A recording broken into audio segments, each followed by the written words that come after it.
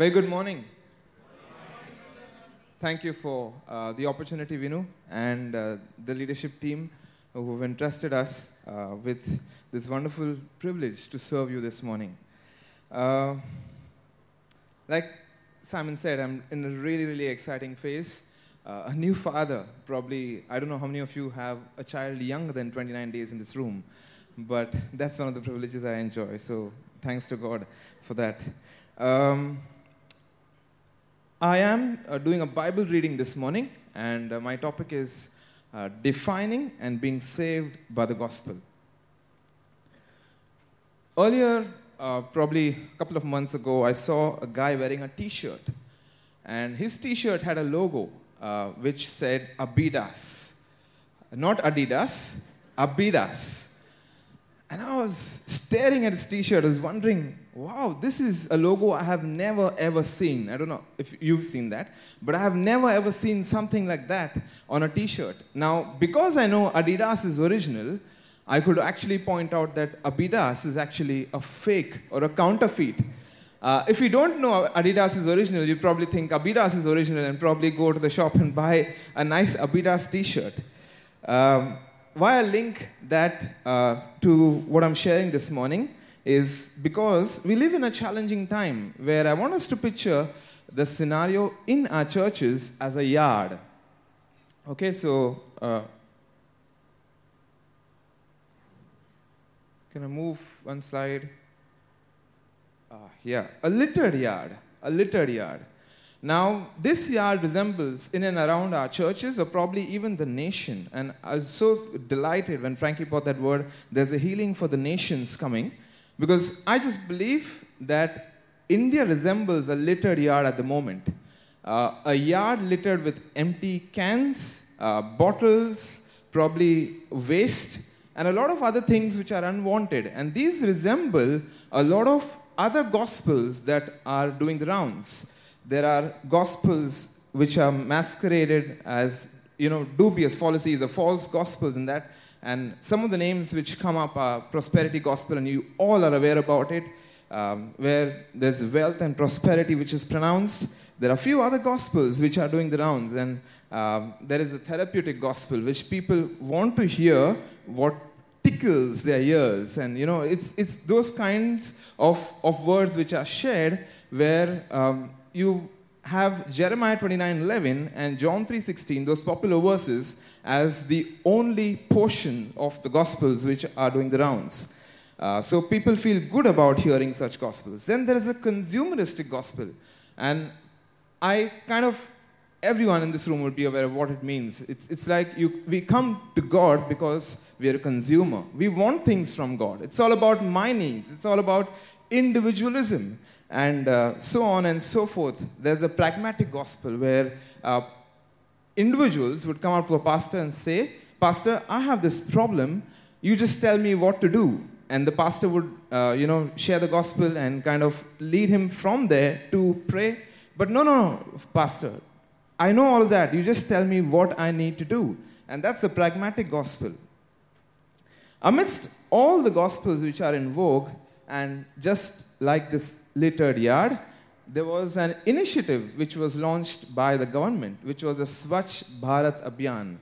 I know that many of us are aware about what it entailed. It entailed cleaning of land to clean the nation up. And I want to say that just connecting the Swachh Bharat Abhiyan is very, very relevant for Christians in a way that our littered yard can only be cleansed by clinging to the gospel. The gospel. And I just feel that the more we pronounce and proclaim the gospel about God, and like we'll see very quickly, it will bring cleansing to our nation. It will bring liberation and freedom to our nation. And C.S. Lewis said this, the church exists for nothing else but to draw men to Christ. To draw men to Christ. To make them little Christs. If they are not doing that, then even the cathedrals, the sermons, the missions, the clergy, and even the Bibles itself are a waste of time. The whole universe is made for Christ, and everything has to be gathered together in Him. Mere Christianity. So I want to look at Paul's Gospel of Romans this morning. So I'm going to be reading from the first 17 verses to get hold and grasp the Gospel. So if you have a Bible, I'm going to be reading from Romans chapter 1. And I'm going to be reading from verse 1 right up till verse 17. Paul, a servant of Christ Jesus, called to be an apostle, set apart for the gospel of God, which he promised beforehand through his prophets in the Holy Scriptures concerning his Son, who was descended from David according to the flesh, and was declared to be the Son of God in power according to the Spirit of holiness, by his resurrection from the dead, Jesus Christ our Lord, through whom we have received grace and apostleship to bring about the obedience of faith for the sake of his name among all the nations, including you who are called to belong to Jesus Christ. To all those in Rome who are loved by God and called to be saints, grace to you and peace from God our Father and the Lord Jesus Christ. First, I thank my God through Jesus Christ for all of you, because your faith is proclaimed in all the world. For God is my witness, whom I serve with my spirit in the gospel of his Son, that without ceasing I mention you always in my prayers, asking that somehow by God's help I may now at last succeed in coming to you. For I long to see you, that I may impart to you some spiritual gift to strengthen you. That is, that we may be mutually encouraged by each other's faith, by yours and mine. I want you to know, brothers, that I have often intended to come to you in order that I may reap some harvest among you as well as among the rest of the Gentiles. I am under obligation both to the Greeks and to the barbarians, both to the wise and to the foolish. So I am eager to preach the gospel to you also who are in Rome. For I am not ashamed of the gospel, for it is the power of God for salvation to everyone who believes, to the Jew first and also to the Greek. For in it the righteousness of God is revealed, from faith for faith, as it is written, the righteous shall live by faith. Father, we come to you, the God of Abraham, Isaac, and Jacob. We pray that you will bless this word and, Lord, sow it like seeds of eternal life in our hearts, Lord. That this word will benefit us profitably, that we will learn and, Lord, be changed and, Lord, as we look at being saved by the gospel, would we be in a place of worshiping you, knowing what it entails being saved by you, O Lord. Therefore, lead us and guide us. In Jesus' name, amen. This is Paul's longest letter, and I'm going to look at few verses from this whole chapter. I'm not looking at all the 17 verses. I want to look at verses 1 to 4 when I'm looking at defining the gospel, and I'm going to look at verses 16 and 17 when I'm looking at being saved by the gospel. So, the word gospel is good news. And a lot of this morning will be about restating the obvious. The gospel of God, Paul says, Romans 1, verse 1. The gospel of God is a gospel about God. It is a gospel from God. And it is a gospel concerning his Son. It centers on the Lord Jesus Christ. And this is a gospel in which God has revealed himself in his Son. In fact, the apex or the peak of the gospel is Jesus' death and his resurrection, which secures forgiveness of sins for us. This is the gospel in simple words, because the gospel of God is good news because it has actually helped you and me, who are sinners, who've gone away from God, to actually secure forgiveness through what Christ has done and thereby coming back to God. The gospel is the proclamation of Jesus Christ. And as we come to this gospel, I want to say that Paul keeps the main thing. A lot of the examples that we saw earlier in terms of the false gospels pretend to keep Jesus on the table, but as a side dish. I went to breakfast this morning and I observed that I purposely went there because I wanted to see what the side dish was. There's chutney kept there, and a lot of times we eat idli, dosa, and all these things, and there's chutney alongside, which is a side dish. And the point is that we don't come back from our meals, very seldom have I heard how great the chutney was. Okay, the idli and the dosa take center stage. I should pronounce it dosha. I'm married to a Malayali-speaking wife, so better get it right. It's dosha rather than dosa. Okay, so dosha and idli are great tasting, and they take all the credit from the table. And very seldom do we mention that the chutney is the one which is the more tastier. Paul's aim is to keep Jesus as the gospel and not keep Jesus as a side dish. And I want to encourage us that in order to cling to the gospel that Paul is talking about in Romans, it's the gospel of God concerning his son. And his son is not a side dish. When we talk about the gospel, Jesus is not optional. Jesus is not something that you can bypass on the table without actually having benefited from him. And it's what he talks about in these first 4 verses. For believers, the cross is the summit of glory. It is our boast. And that is what levels us as Christians. It helps us with a leveling ground. It is our reason for boasting. We should seek no other thing or no other knowledge but the knowledge of Jesus Christ, the Son of God, who for our sake was crucified, rather than go downhill into ungodliness through super smart inquiries and nitpicking explanations. We have a choice this morning. Whom do we see Jesus as? We must make our choice. Do we see him, like Paul says, he's the Son of God, the gospel of God concerning his son, or do we see him as somebody else? You can see him as a teacher, and people in the culture would see him as a good human being. People in the culture would see him as a madman, or even something worse, and they could even look at Jesus sometimes and call him a fool. But for us, as believers who've been born again, who've put our faith in Jesus, there is no other suitable title than what Paul describes Jesus to be. He is the Son of God, and we can actually, at his feet, worship and call him Lord and God. This gospel that we are talking about in verses 2, Paul says, fulfills Scripture. It fulfills all Scripture. So there were prophecies which came beforehand, a lot of prophecies which are promised beforehand concerning God's Son. And we see that through the manifestation of the prophecies, Jesus actually comes in time and he fulfills the promises. So Jesus fulfills the Abrahamic promise. Jesus is actually the better Moses. We see Jesus is the better David. He is greater than Solomon. He is greater than Jonah. And Jesus is the promised Son of God. And we see that the whole of the Old Testament actually is pointing to Christ. It is a shadow of things. I say this because this is vital, what Paul says, the gospel fulfills Scripture. There are few voices going around today saying, do away with the Old Testament. Do away with everything that is in the Old Testament because it is a hindrance to proclaim the gospel to the next generation. And there are reasons given as to why we should reject and do away with the Old Testament. And friends, this is a danger which we may very well be surrounded by in and around our settings.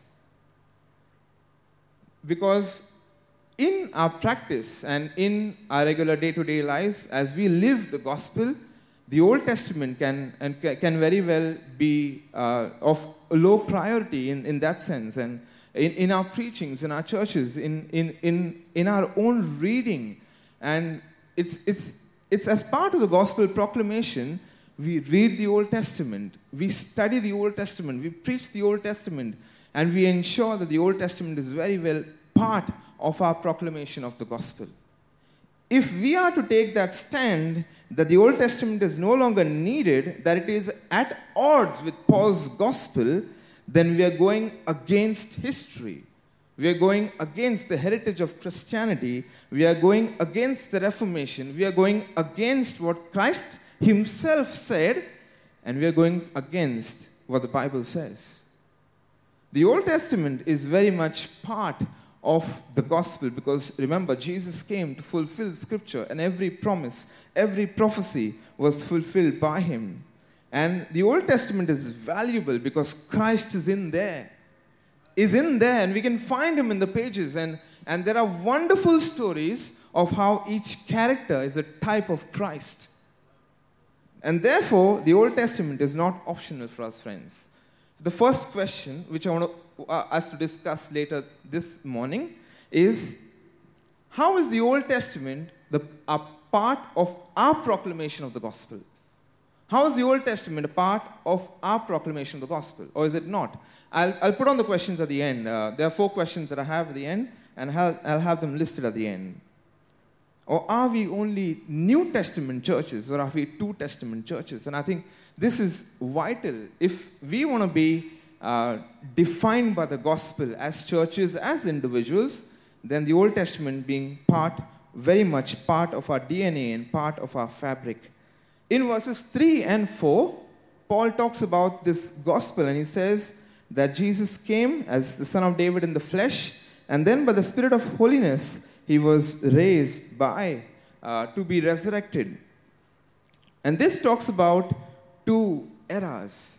And you know what I'm talking about. When you and me were unbelievers, it is an era of sin that we are living in. It's an era of weakness, of death. And Jesus actually, in flesh, walks into that era. The old era, as it were. The old age, which is dominated by sin, sickness, and death. And it says that when Jesus came, he lived as a Messiah. He fulfilled all that what God has promised. He ministered to people, he healed, and finally, importantly, he died for you and me. And then he rose again. And his resurrection has helped inaugurate a new era. It's an era of redemption. It's an age of power.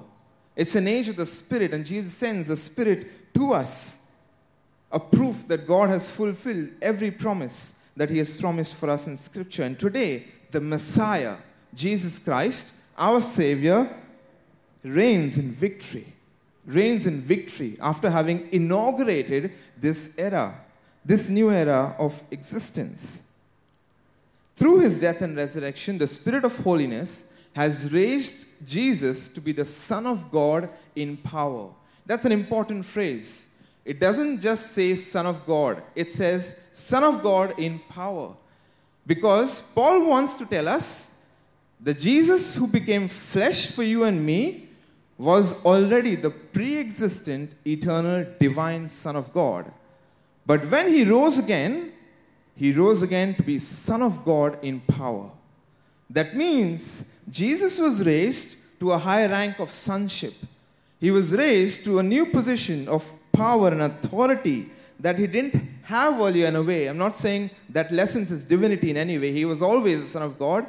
But his resurrection did something for Jesus, that he is now in a newfound power and authority, even as he has inaugurated this new age.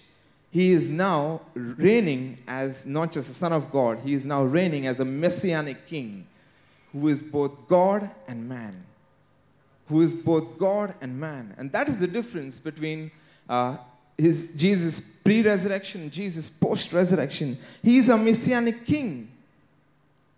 He is now exalted to a new position. And that's how Peter proclaims, isn't it? In the book of Acts, he says, he is Lord and Christ. Lord over heaven and earth. And Peter's proclamation is actually telling us who Jesus is post his resurrection. And friends, the gospel is beautiful in a way that we experience conversion. That means we experience God in a new way. We come back to God. And it's the event of conversion which so excites us. It's the event of conversion which brings a newfound relationship of God to us. But I want to say, Paul's also pointing out to the already, but also the not yet. Yes, we have experienced God in a new way. We have been converted. But more exciting than the moment of conversion, or the moment when we gave our lives to Christ, or what Christ saved us, is the future of the gospel. The gospel has a future, and it is a beautiful future. Just that there is a tension in it, that there is a not yet to it. But Scripture more than gives us a tangible taste of what this future entails. When Jesus will come again, and that is when our salvation will actually be complete. And Scripture talks about we are saved and we are being saved, like Paul writes in Corinthians. It means that you and me are now part of a new kingdom. A kingdom where Jesus reigns as king, as the messianic king, and you and me are now redeemed men and women. But not just that, that's not the end. Redeemed men and women have a glorious future with the never-ending and ever-ending reign of Christ. And He's coming soon. And Scripture tells us to be ready and to live our lives. Even as we've experienced conversion, there is so much more still to happen. So much more. If you found conversion beautiful, the not yet of the gospel is going to be indescribable. And you and me can therefore be excited about how many ever years we've walked with God. 17 for me, I don't know how many for you, having walked with Jesus. But there is a not yet coming when Jesus will come back again. And that is when the kingdom will be consummated, like we say. Salvation will be complete in its full measure. I don't know how many of us make space to experience the power of this new age. And the not yet is the part of this new age. In churches, when we have times of ministry, when we minister to people through the Spirit, we are experiencing the power of the age to come. When we are praying for sick being healed, when we are praying for broken relationships to be restored, when we are praying for doors to open, we are experiencing the not yet of the gospel. We are experiencing the power of the age to come. When we are breaking bread in simple measure, we are experiencing a unity with Christ, and we are experiencing the power of the age to come. When we are being baptized, and that is a glorious event, and in our baptism, we are also experiencing the power of the age to come. In our meals together as families, where the whole family sits together and eat, it's pointing to the wedding feast.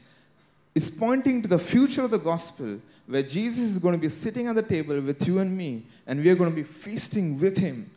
And that is why, friends, as part of our proclamation of the gospel, it's very essential to have family meals together. Because it's telling the children, listen, it's not just a meal. This is symbolic of what is going to happen when Jesus comes again.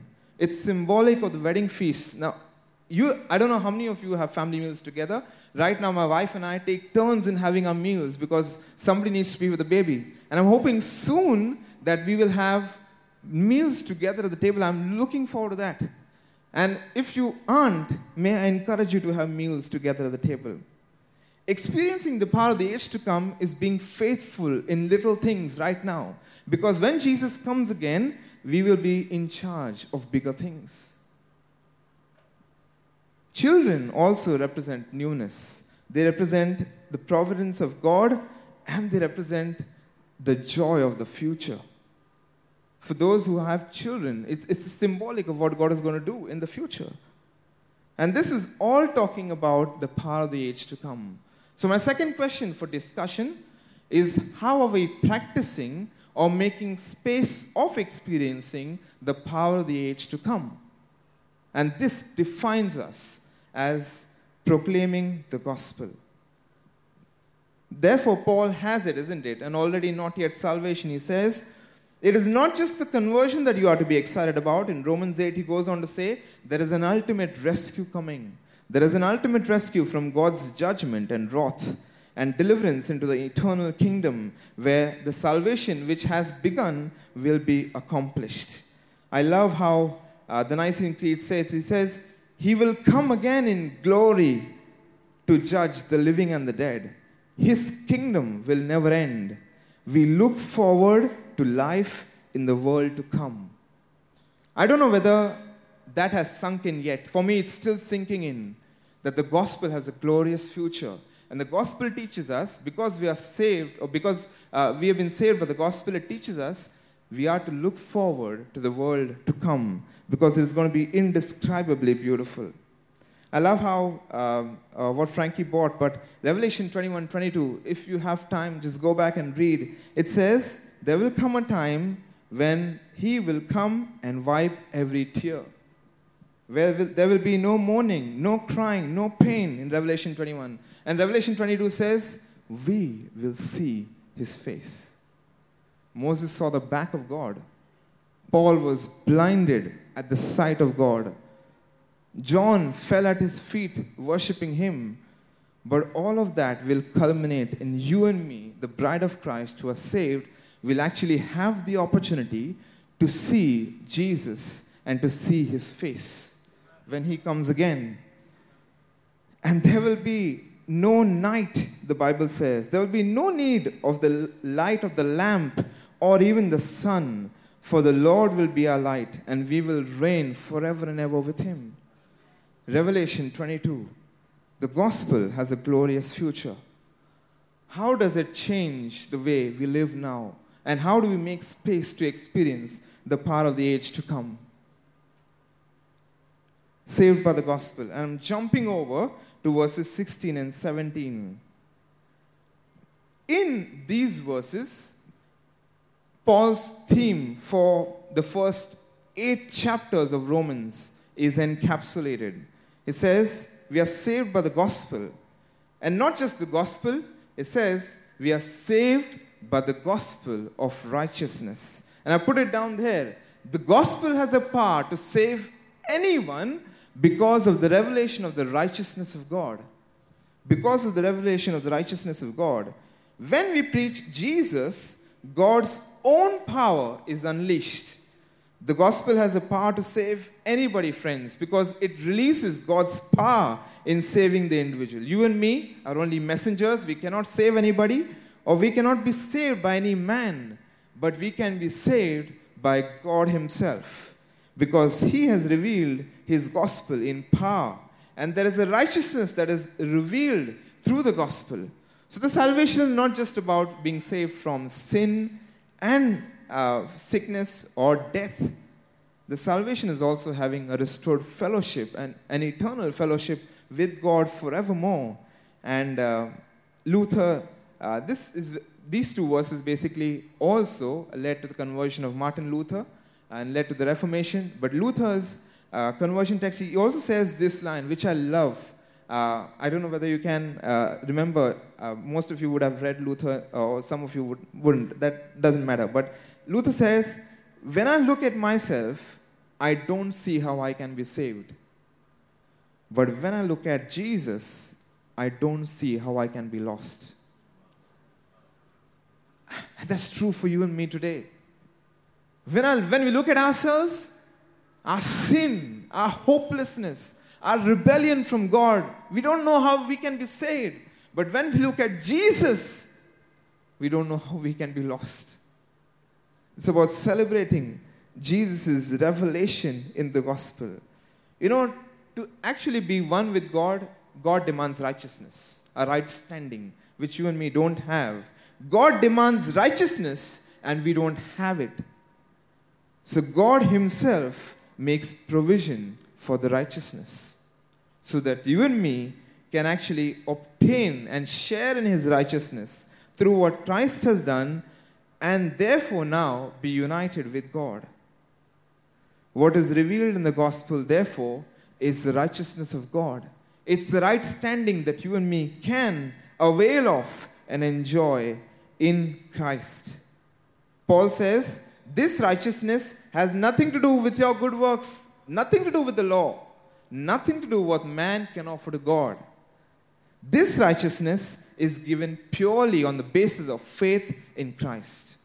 All we need to do is put our faith in Christ. That is our eligibility criteria. Not our skills, not our talents, not our backgrounds, not perhaps, maybe we come from elite families or things like that. Nothing can earn us a place at the table except our belief, our faith in Jesus Christ. It was God's initiative, Paul says in Romans 3, that he presented Christ as a sacrifice of atonement to demonstrate his righteousness. It is God's initiative. It is God's initiative. And God is a just God. God is a just God, and he's putting people in the right when we actually put our faith in Christ. There is a status that is given to us today.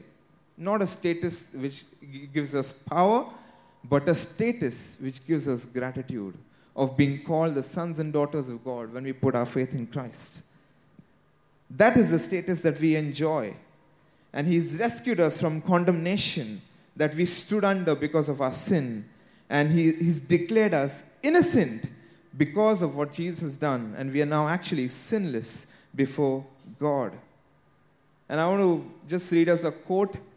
This is from the Belgic Confession. Don't worry about the document. It's a 16th century document. But what I found in this is a very relevant quote to today's discussion. Either all that is required for our salvation is not in Christ, or it is all in Him. Then he who has Christ by faith has his salvation entirely. Therefore, the text in yellow is very important.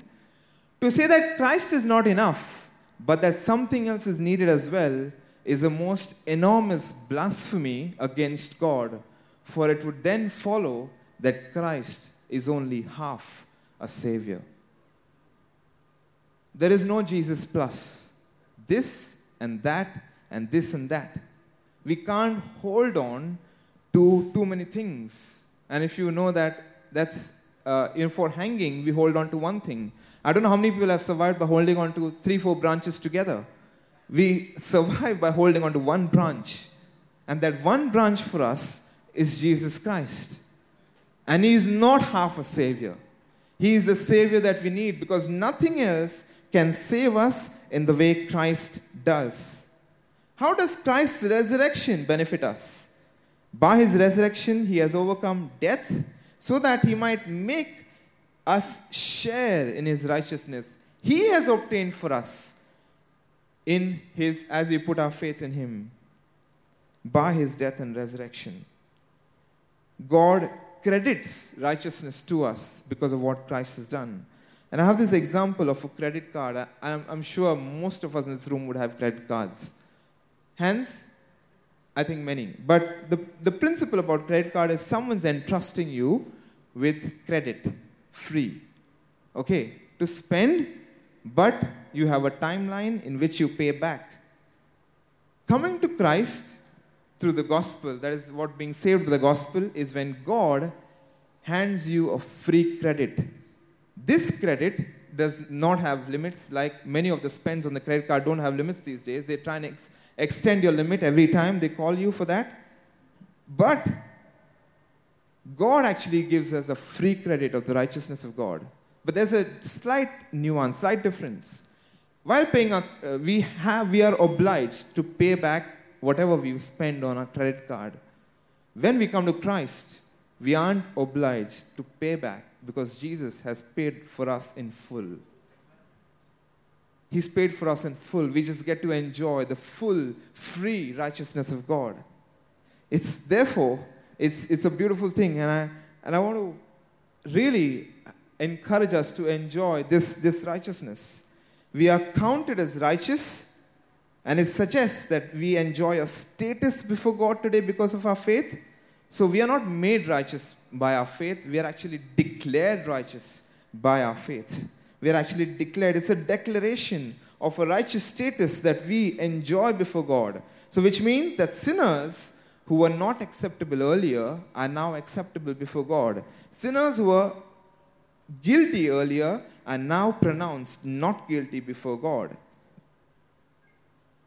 And it does not also mean that we try to earn our way to God in terms of being morally good. And therefore we can say, and now I'm eligible because I have actually tried my best to be morally right before God. And I want us to know that this legal declaration of the status of being right with God comes before we can pursue any moral transformation by the Spirit in Christ. If we put the cart before the horse, we get entrenched into legalism because we try to earn the righteousness of God by being morally right. In things that we do, maybe our lives very tidy, or everything's going well. Our devotions aren't disturbed. Our marriage is doing well. Our church is doing well. Our serving to the Lord is doing well. Everything is going well. And therefore we tend to believe that because everything is going well, I must be doing something right, that God must be pleased with me, and therefore I'm now eligible to have a right standing before God.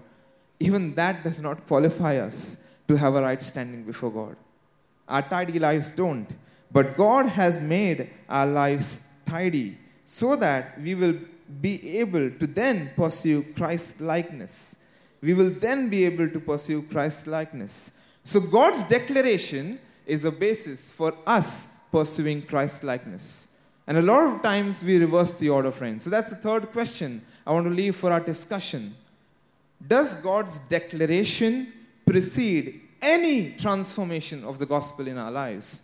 Or have we actually put moral transformation before this legal declaration by God so that we will be right in Him? It's almost like a law court scenario, isn't it? The judge has pronounced a verdict and it's legal. So the verdict cannot be overturned, it cannot be changed. It is irrevocable that you and me who've put our faith in Christ are now children of God. We are absolutely righteous before Him because it is the righteousness of Christ which is imputed to us. It is interesting. Have you ever thought about it? When judges pronounce a verdict, like pronounce somebody a criminal, the criminal does not become wicked because of the pronunciation of that declaration over him. He is already a criminal, and therefore that verdict just confirms it is a declaration.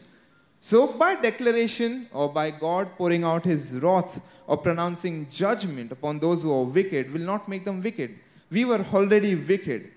But God's declaration for those who are in Christ, for those who put our faith in Christ, is a legal declaration that you and me are now legally declared righteous and right before God. And that is a declaration which enjoys our eternal standing before God today and forever. It's a legal stand and it can never be overturned. And I hope that legal certificates are something that we possess regarding property or our children, which means our possessions are ours, our children are ours. Nothing at the end of the day can change the fact that that can be legally undone. We cannot take away our children from us because they are legally ours. We cannot take away our property from us in that sense because they are legally ours. Similarly, God's legal pronunciation of righteousness over us, which means that we are His forever. And sometimes we don't understand it, isn't it? Very much like how we eat food. We don't know how it nourishes us. Similarly, a man can accept what Christ has done without knowing how it works. Without knowing how it works. But this we need to know, that a legal declaration has been passed. A verdict has been pronounced that you and me who put our faith in Christ are now righteous before God. And finally, righteousness is a gift. We don't earn gifts. It is a divine gift granted to a person, and it is something which is unmerited in many ways. I know many of us get gifts in this room, but this is the greatest gift you and me can get. The gift of the righteousness of God. You know, I come from a Roman Catholic background, and in the Roman Catholic Church, participation in the Mass and the sacraments were essential to ensure that you have a right standing before God, and including penance of the priest. But one of the most liberating things of being born again, of being a Christian, of putting my faith in Jesus, is I don't have to be entangled in those things to give me a right standing before God today. But I can enjoy the righteousness of God which comes to me as a gift without actually anything binding me to follow so that I can earn that gift, because I can never actually earn that gift. I want to end with a scripture which says, 2 Corinthians 5:21, God made Christ to be sin even though He was without sin, so that in Him you and me can be the righteousness of God. The gospel will bring cleansing not only to our lives, it will liberate us, but more importantly, it will liberate our nation of India. And this is the only hope we have. The gospel of God, which will cleanse and bring a Swachh Bharat Abhiyan, as it were, for this nation of India as we move forward. Yeah? So I want us now to look at the questions. If we can have a look at the questions. Sorry about the color, but this is what we want to discuss. If you want to just move around in groups, just these are the 4 questions that I've already discussed in my sharing. The first question is the Old Testament part of our gospel proclamation. And if you don't mind, we have time, so if you can just move around, turn your chairs in groups so that we can have a discussion on these things. How does the already not yet gospel help us to look forward to the coming age? Because the future of the gospel is very important to the gospel, as it were, in our being saved. What temporary saviors tempt us to make Jesus Christ half a savior? And there are lots of temptations around where we put our faith in and therefore giving Jesus the legal title of only half a savior. And finally, does the declaration of God's righteousness precede our transformation? Because that declaration should actually come before any kind of transformation we actually pursue in becoming Christ-like. Okay? So four questions for discussion, and we've got 10 minutes. So